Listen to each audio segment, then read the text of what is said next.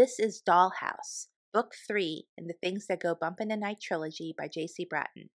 Performed by Floor 5 Theater Company. Produced by Floor 5 Theater Company and Blue Milk Publishing. To learn more about the project or to download the ebooks, please visit www.bluemilk.co.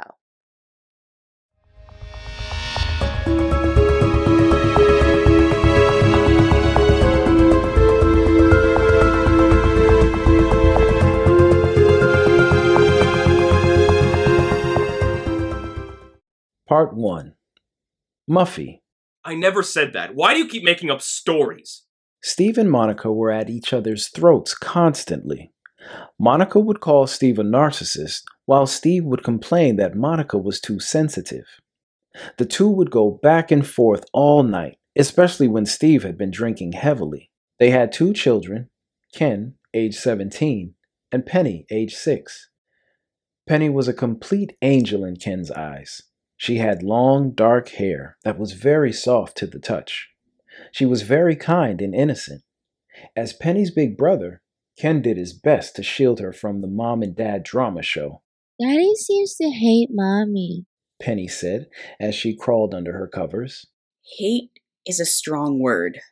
Ken said to downplay the situation. Sometimes grown-ups have disagreements. Don't be scared. Actually, I have something that will cheer you up. Ken opened up his backpack to reveal a beautiful doll with dark hair in an okappa style. She was wearing a Japanese kimono. Her name is Muffy. I bought her at a yard sale. I love her! Penny grabbed Muffy from Ken's hands and started to squeeze the doll very tightly. I knew you would like her. Seeing Penny smile was all Ken wanted. From what I understand, she was custom made by a brilliant Japanese artist. She put so much passion into her work, and it shows. Muffy, you're going to be my best friend, Penny said as she looked Muffy in the eyes. Okay, I'll leave you to get to know your new best friend. I love you, kiddo. Ken kissed his sister goodnight. You're the best brother in the whole world.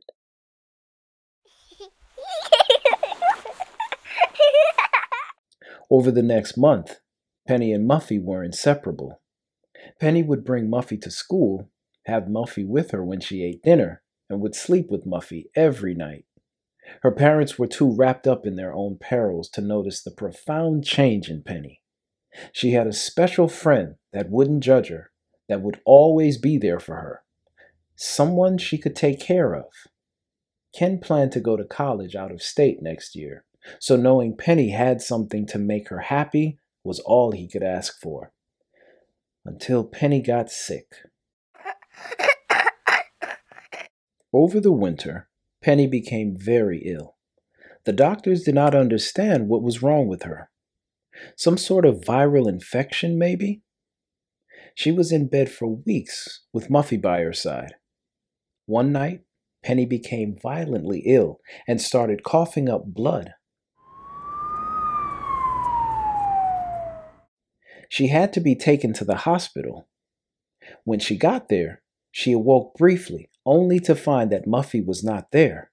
With the chaos of trying to get Penny to the hospital, her parents forgot to bring Muffy. I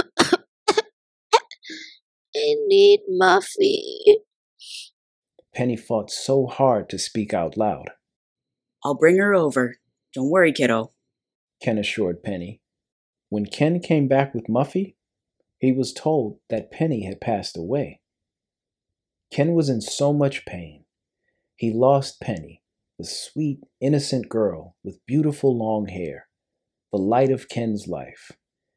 He sat in the hospital chapel and brought Muffy with him. Why did you have to take her from me? Ken looked up and asked God. After about 30 minutes, he figured he should just join the rest of his family. He grabbed his backpack and went to pick up Muffy, but she wasn't there. Wait, where's Muffy? Ken pondered as he looked all over the chapel. Steve and Monica found Ken in the chapel to let him know they were going to head back to the house. Have you seen Muffy? Ken asked his parents. Muffy? Steve questioned. Yes, Penny's doll. Ken said. No, I'm afraid we haven't. Monica interjected. Come on, Ken. Let's go home and get some rest. Okay, well, let me look around some more and I'll join you in a bit. Ken asked the nurses, staff, anyone who could possibly have seen Muffy. No one had seen her.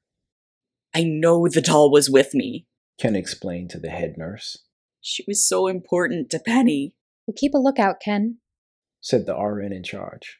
We'll call you right away when we find it. We know it's a difficult time for you and your family. Get some rest. If the doll is here, we'll find it and keep it safe. Exhausted, Ken made it back to the house. His parents weren't home yet, which was a bit odd. He knew it would be painful, but the first room he needed to enter was Penny's room. The door was closed. Ken opened it and turned on the light to find Muffy in Penny's bed. Suddenly, Muffy turned her head and looked straight at Ken. Her hair began to grow long like Penny's, right in front of Ken's eyes. Ken was frozen, in shock. Will you be my new best friend? Thank you for listening to Dollhouse, Book 3 in the Things That Go Bump in the Night trilogy by J.C. Bratton. Performed by Floor 5 Theater Company. Produced by Floor 5 Theater Company and Blue Milk Publishing. To learn more about the project or to download the ebooks, please visit www.bluemilk.co. Stay tuned for the next episode of Dollhouse. Oh my god, it's gorgeous! So much prettier than the photos. Amber was immediately drawn to the formal entry. French windows, hardwood floors, and vaulted ceiling. Wow! What's this? A secret room? Mike asked Kim. Kinda interesting, huh? Kim responded. The previous owner had this made. No particular explanation why, but it's definitely unusual. Amber looked inside the closet and noticed a doll sitting on the top shelf, dressed in a kimono. It was very beautiful, with a warm smile. There was something peculiar about the doll, though. She couldn't quite put her finger on it.